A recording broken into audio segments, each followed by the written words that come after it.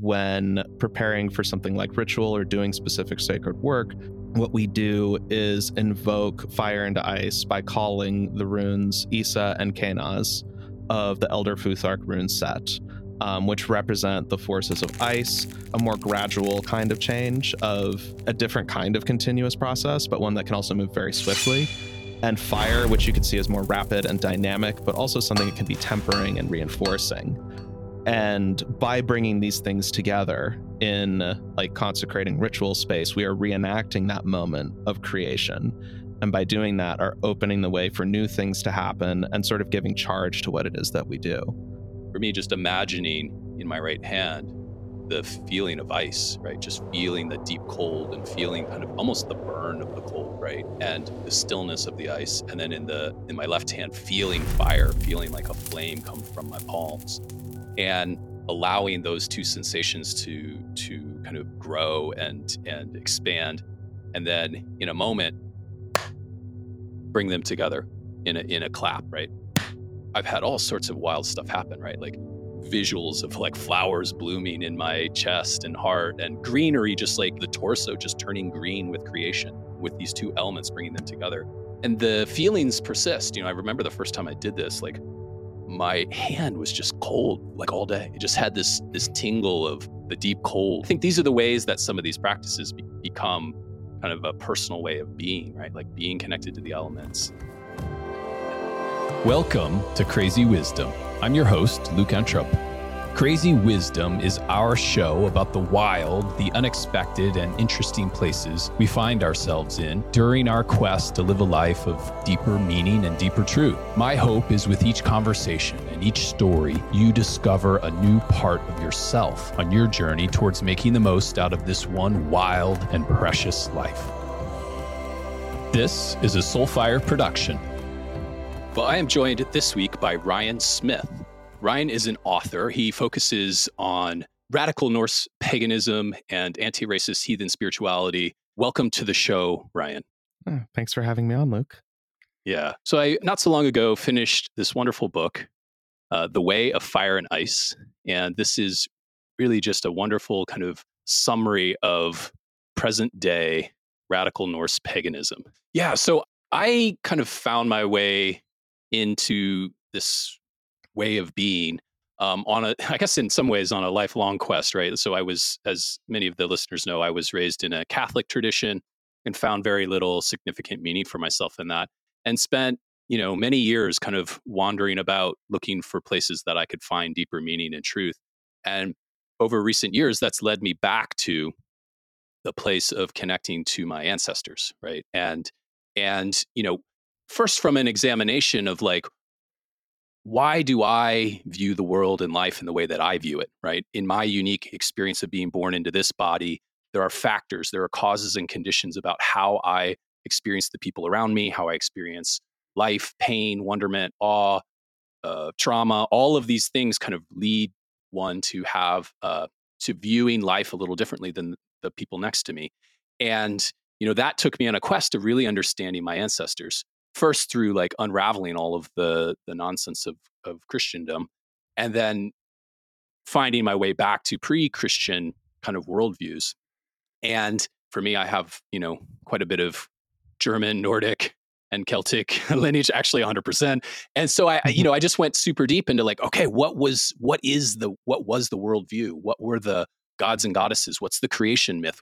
And in doing so, I found my way to your book and others to try to really understand, like, how do you bring these alive through practices, through community here today? And so that's a little bit of how I landed here. For those that don't know some of these stories, the characters, maybe a good place to start is with the title of your book, The Way of Fire and Ice. And this is based on the creation myth of the Nordic people. And I'm wondering if you might just talk us through, like, tell us about this story of how life came to be. Sure.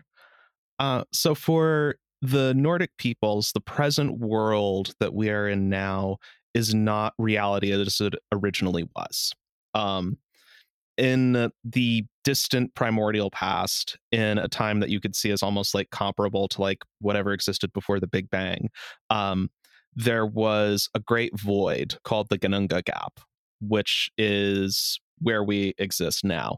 But that comes a bit later. And on either side of the Gununga Gap were two other realms. One that was a realm of fire called Muspelheim, and the other, the realm of ice called Niflheim. And for no one knows how long, but for uncounted eons, this just sort of was the equilibrium that existed.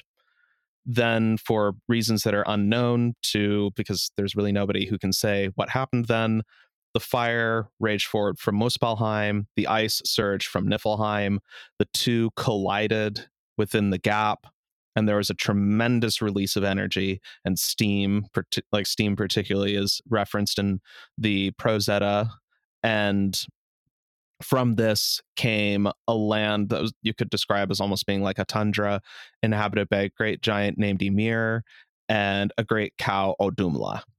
Um, for uncounted ages, Ymir supped from the milk of Odumla and also gave birth through various means, sort of like budding off of their limbs, to the first of what would become the frost giants, and also some of the other giants as well. And eventually, Odumla, who survived by licking off like what you could presume to be lichen off of the rocks, what it specifically says is licking the rime, which sounds a lot like reindeer up in the far north doing exactly that. And the licking would released a being of light named Buri. Buri would marry and have children with one of the giants who already lived in this realm. And then Buri had a son named Bor, who married a giant as well. And they had three sons named Odin, Vili, and Ve. Odin is probably somewhat familiar for folks who have read a bit about the lore. Vili and Ve just sort of float around the edges a bit more. But one day, after living in this state where only Ymir could drink of the milk of Odumla, and everyone else just sort of had to make do with what they could in this very sparse realm, Odin and his brothers rose up against Ymir, slew the giant, and then used Ymir's body to construct Midgard, which is physical reality as we know it. Yes, wonderful. So it's as you can feel, there's just like all great myths and legends. There's just so many twists and turns, and bringing in the ideas of elements and forces. And when we look at this story through kind of a mystical lens of feeling these forces in our own being, that's when they really have come alive for me. And I've spent a lot of time kind of in meditation and working in shamanic states in different traditions, and there's this practice of really connecting to the elements. And in your book, you write about a particular practice that I've found to be really potent, which is taking the ice in one hand and the fire in the other. Maybe you could actually walk us through, like, to tell the listeners a bit about this practice, and which is one that I've taken from your book and has really come alive in my kind of my daily practices. So I thank you for that. Thank you. And sure. So there's a few different ways we do that because it's something that really runs through so much of what we do in ritual and practice. Like there's some meditations that tap into that same logic. And most directly, when preparing for something like ritual or doing specific sacred work, what we do is invoke fire and ice by calling the runes Isa and Kenaz of the Elder Futhark rune set, which represent the forces of ice, which some could say is like stasis or order, but I see it as more sort of a more gradual kind of change of a sort of a different kind of continuous process, but one that can also move very swiftly. And fire, which you could see as more rapid and dynamic, but also something that can be tempering and reinforcing. And by bringing these things together in like consecrating ritual space, we are reenacting that moment of creation. And by doing that, are opening the way for new things to happen and sort of giving charge to what it is that we do.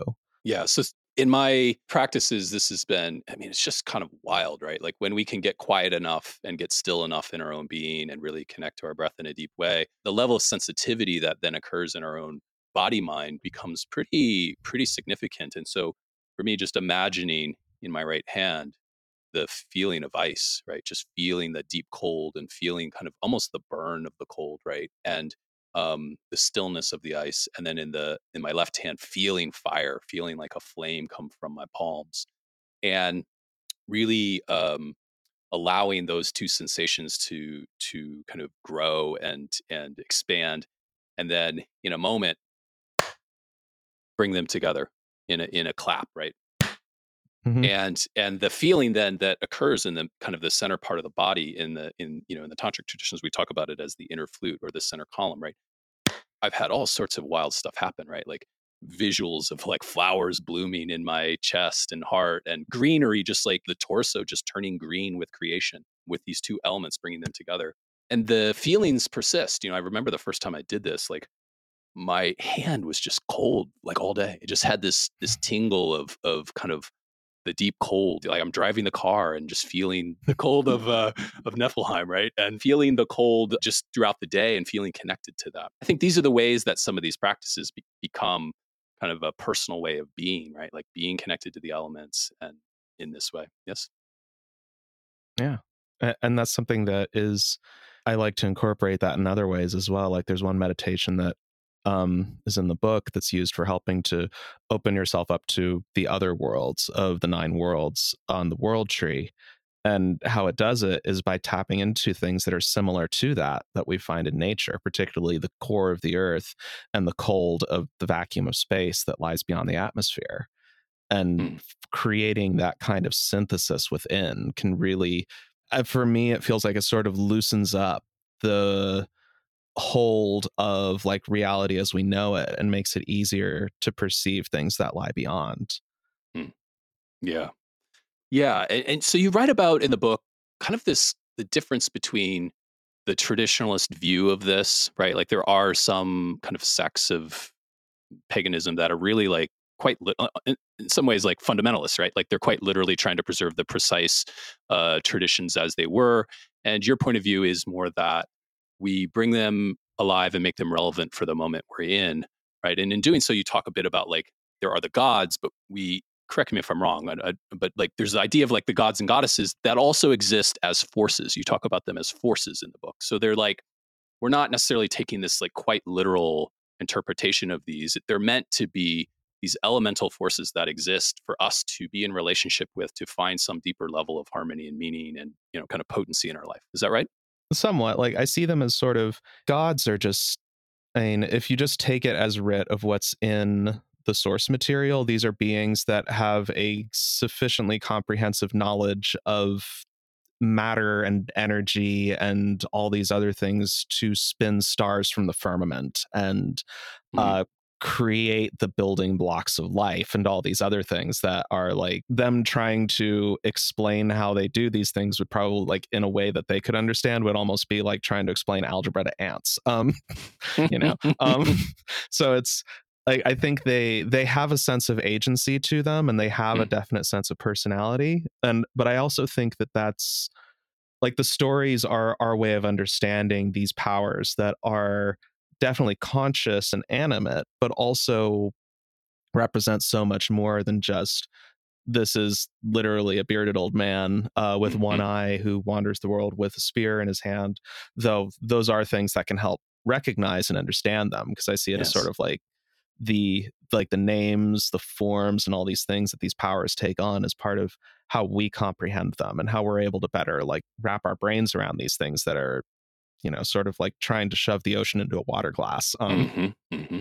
Yeah. So there's some meaning making that's helpful. I'm curious if there are like particular gods or goddesses that you call on in certain situations in your life. Do you have a particular resonance with a particular kind of god, or I'm just curious how you relate to this, specifically the gods and goddesses, like how you bring them to life for yourself. For me, I see them as like particularly the one I work with the most is Odin. I have a particularly close relationship with Odin. That's one that has sort of grown and developed as my practice and understanding both of him and the broader um, thing that is heathenry and heathen practice has grown with time. Um, and I see, like, in some ways, interact with him in ecstatic states and in meditation of that sometimes he will come as like sort of more a um you could say, clear and animate personality taking on like a form you're comfortable with, so to speak. The Sometimes it'll be more like a strong feeling or that sort of tingle in the back of your head. Or sometimes there will be moments of synchronicity, like encountering pairs of ravens unexpectedly before like having to do something particularly challenging. Or the raven being Odin's eyes, right? Like in this tradition, yes. Yeah, there's a lot of ways that, for me, Odin, as well as many of the other gods, will manifest. And also sometimes even in like transpossessory work, though I'm personally not as skilled in that. There's other people I work with who are much better in that particular art. There's just so many ways that they come in and can interact with us that are, and there's different ways you can think of it as well, because also like from a more intellectual perspective, I see like there's a lot of like metaphor and like valuable lessons that can be learned from the stories themselves, both in Odin's virtues as well as his fairly significant flaws. Indeed. Yeah. Right.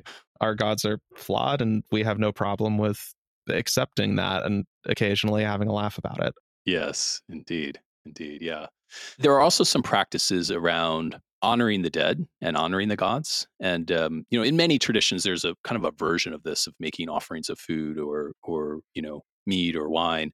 And I'm wondering if you wouldn't mind just describing the Norse tradition of this offering, making offerings of kind of a feast for the dead. Sure.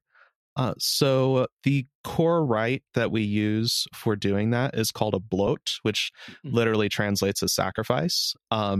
Historically, this usually involved animal sacrifice. But, for most modern practitioners, it's very difficult to, sustainably and humanely raise and care for livestock. So generally, the offerings that are given are things that it can be most frequently things like food or mead, are popular, but usually it can just be something that is like a consumable thing or something that is of value to the person who is giving the offering, as sort of a way of showing respect and giving thanks, as well as like maintaining a sense of reciprocal relationship with the dead, with the gods, and with the other like animistic powers around us. Yeah, so there's like 3 rounds, right, of Yep. offerings. Well, you just named them, right? So it's of the gods, of the ancestors or the lost loved ones, and then the spirits of the land. Yes? Yes. And what's given as offerings it can be things that, like, say, a more conventional bloat would be like giving offerings of things like food and mead. But you could also do something like, say, write a verse of poetry that is only to be recited once as an offering of like creative work. Or you could like draw or paint something that is then like offered up to a fire as sort of like a permanent sacrifice. And even like depending on circumstances, I'd say there's like some contexts where giving an offering of something as simple as water could be the most valuable and meaningful thing that you could give in that particular moment. What's the meaning derived for you or for others in these offerings? Like, what's the practice? Why is this something that, is part of this tradition? It's about maintaining the cycle of gift for a gift.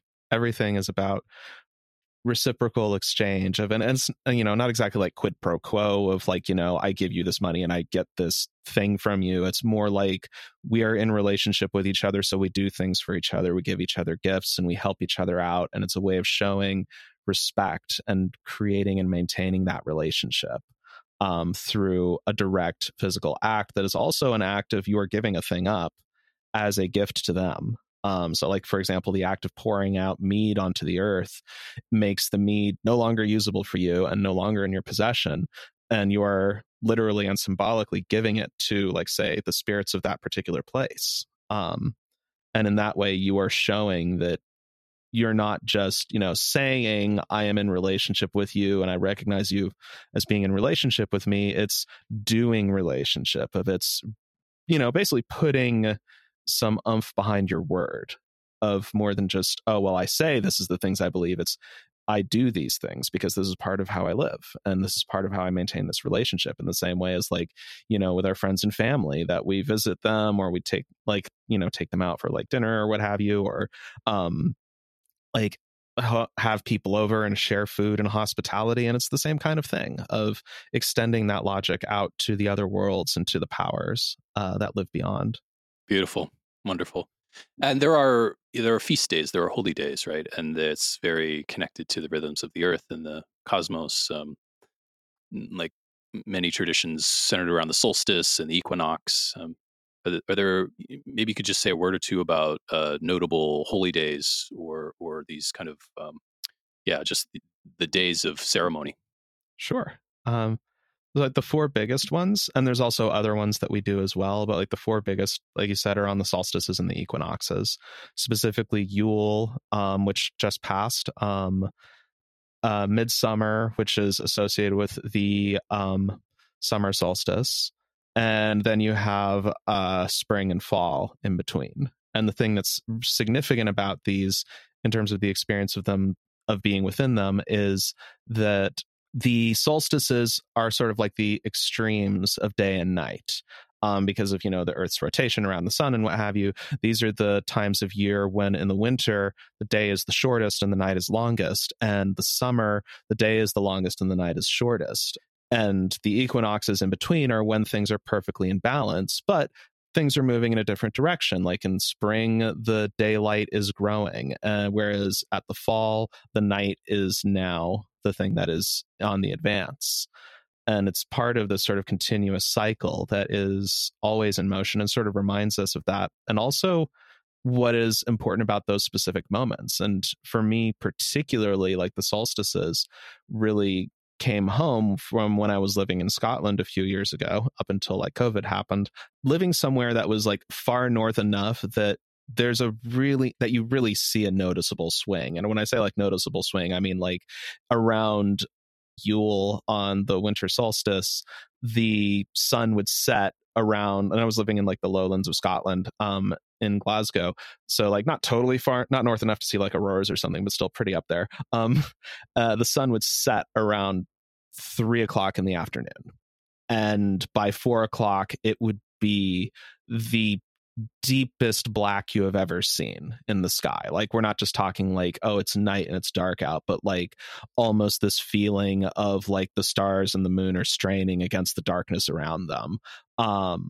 And the sun doesn't come back until like 9:30, 10 o'clock the next morning. And like people are basically getting up and going to work and doing things in like just utter darkness. And on the reverse, in the summer, the sun doesn't set until like around 11:30 at night, and then it rises again around like 2 or 3 in the morning. So it's just sort of this short little like blip of things are a little, and in between it's not even really that dark. It's more like this kind of twilight. Just thinking on like what that would have meant, especially for these peoples that lived even further north and where this swing would have been even more extreme. And this would have been a thing that would have influenced things like heavily, like during, like, say, the time of Yule of like the whole lunar month before and after would have been incredibly cold and dark. And anything that you would have been doing as far as work or travel or anything would have been very strongly limited by your environment and mostly focused on survival and bringing people together so that you can make it through the long night that's now upon us.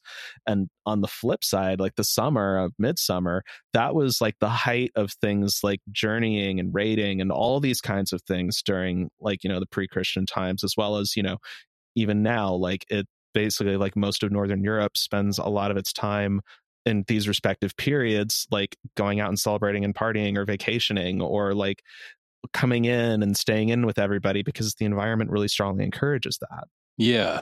There's like a code of ethics or principles, and one of the primary codes is that of hospitality. And I think we understand why, right? If you're in that such a brutal winter with such utter darkness, to be left out without accommodation or food, I mean, you're dead. You're dead. And so there was a very strong culture of hospitality in the Nordic people. Yes. Oh yeah. And it's like, and it comes from that kind of basic, you need this to survive in these circumstances. And you never know when you may need to bail yourself on the hospitality of others, or others may need it from you. And like really the only people that could be excluded from it were people who had done sufficiently terrible things that they were just completely excluded from society. And, exile was in its own way almost a death sentence, because having to survive on your own in those conditions was extremely difficult and challenging. So it was, and it is also kind of this, this sort of mutual aid practice. And we see this all over the world in different cultures of people like to help each other. So I'd like to shift gears here. And I can't believe I'm saying this. I've never said this on my podcast, but let's talk about Nazis. So you write about fascism and the rise of neo-fascism and neo-Nazis in your book quite a bit. And in some ways, I just find it really unfortunate that we even have to, go there. It's kind of baffling that that's where our culture's at. But in these traditions in particular, there's been so much around the fringes of Norse paganism.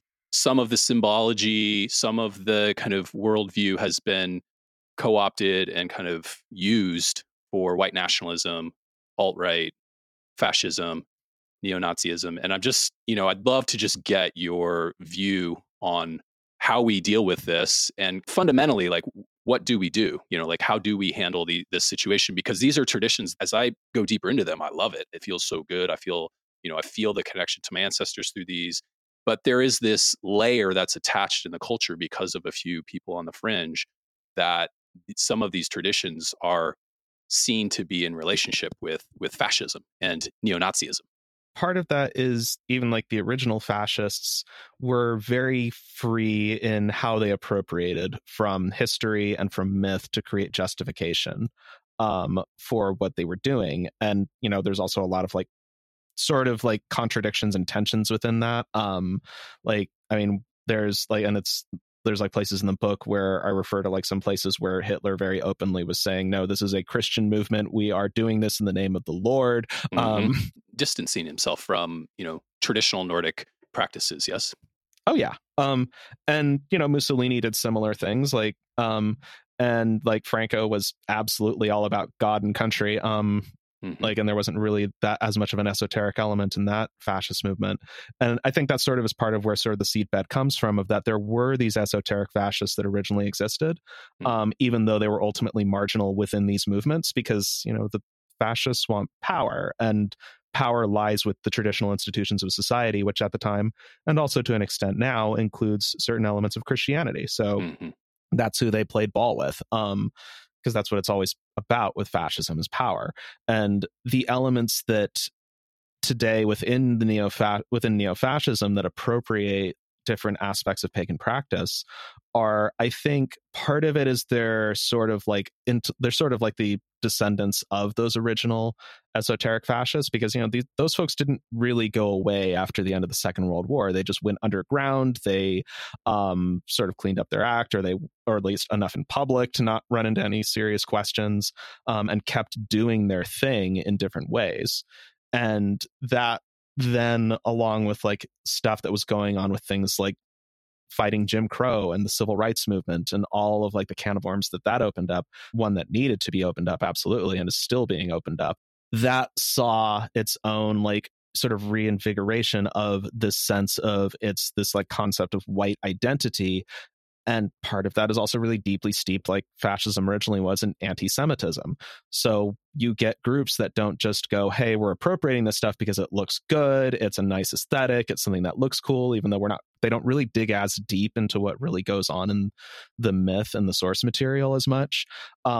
Because for them, it's not just it looks cool and it's a neat aesthetic, it's also, this is a way that we can have an authoritarian seeming cosmic order that justifies what we're doing, that's not Jewish, basically. Like for a lot of these groups, it comes down to replacing God the Father with Odin, Jesus with Thor, and Satan with Loki. And it's really not much different in practice from a lot of stuff like Christian identity and other like overtly Christian white nationalist movements. But with the subtext of, but this way we don't have to worry about the fact that Jesus seems a little not what we like, basically. And it gives them also an out for getting, like, being able to ignore like the parts of the Bible of things like blessed be the peacemakers, and it's easier for a camel to pass through the eye of a needle than a rich man to enter heaven, and all those other things that sort of are a bit awkward if you're trying to be a fascist. Yeah, what do we do then? What do we do with these neo-fascists, these white nationalists that are, really in the public eye? There's there's harm being caused to the perception around, neo-paganism. And and of course much broader impact around what their agenda would do to our culture and our world. But I mean, what's to do? You've written about this quite a bit, and I'm just wondering, like, what in a nutshell, like, what do we do with Nazis? I think what we have to do is we have to call it out for what it is. And we have to be uncompromising in doing that. It's like part of the experience in heathenry was for a long time, there was a bit of a consensus that said, well, let's try not to rock the boat for a variety of reasons, quite a few of which I don't think were very good reasons. You call this the Silence Pact? Is that right? Yes. Yeah. Yeah. And that really was the thing that enabled these groups to spread and develop within like these particular pagan spaces, was saying, well, we can't rock the boat about it and let's just not directly confront it. Whereas when we started actually confronting this stuff and calling it out and basically saying, look, we're not giving space to these people anymore, and we're like creating agreements of saying all these different groups and practices will agree to keep them out, that was what started really turning the tide and pushing them basically to the edges of the community, and also exposing how few they actually were. Because like that's part of the thing with fascism is, as a movement, it aspires to having mass following, but ultimately not everyone can be a fascist in a fascist society. There always has to be like somebody who is above and somebody else who is below being kicked.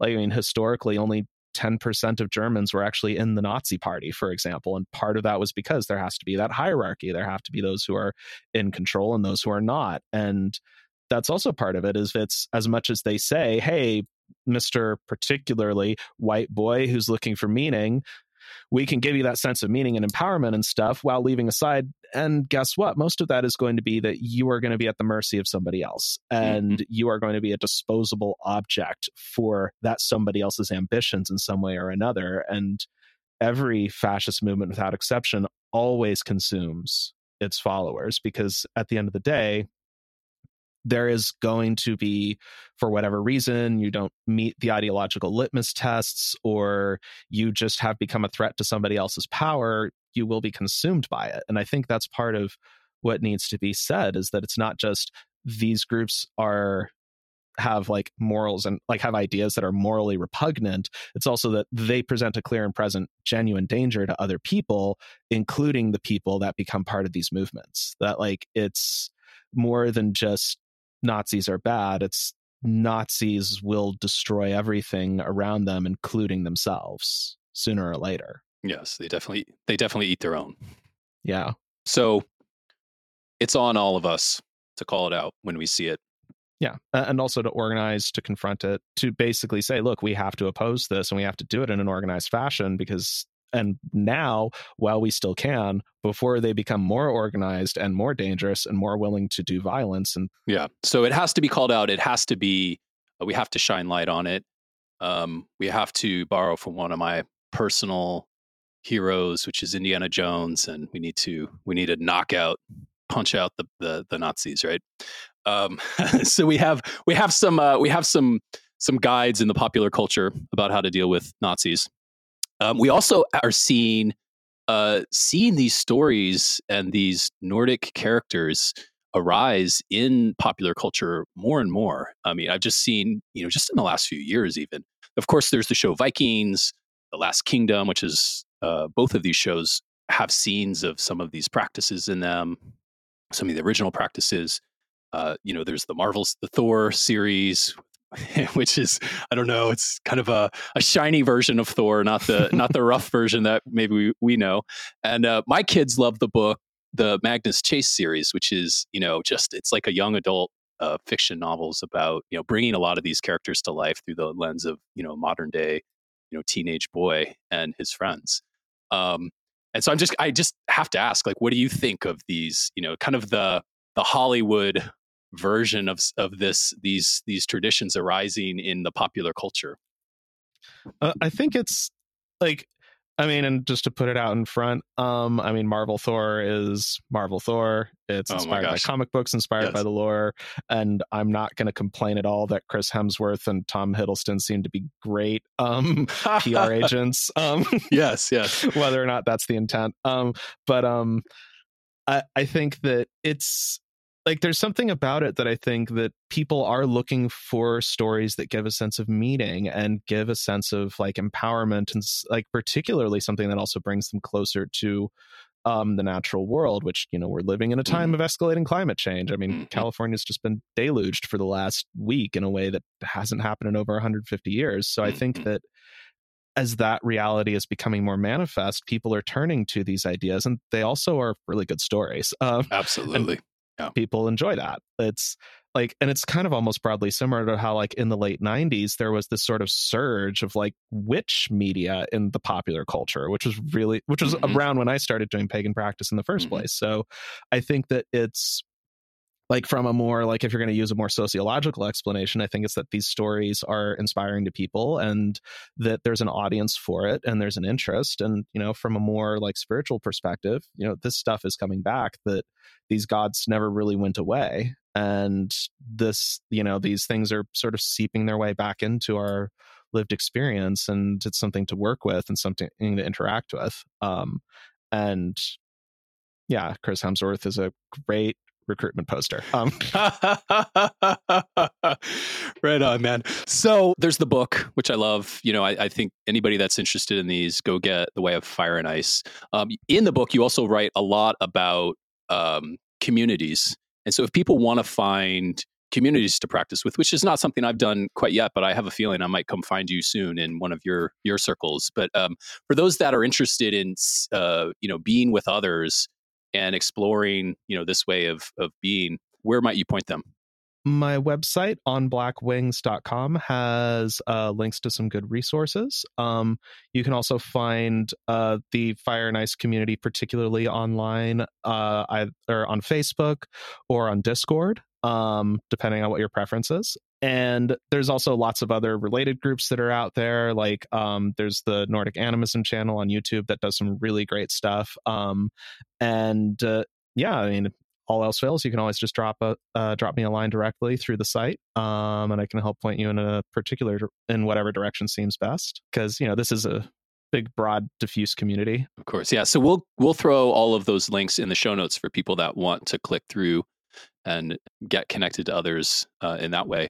Brian Smith, thank you very much. The book is The Way of Fire and Ice. Thank you so much for your time today. Thank you so much, Luke, and it was great being on.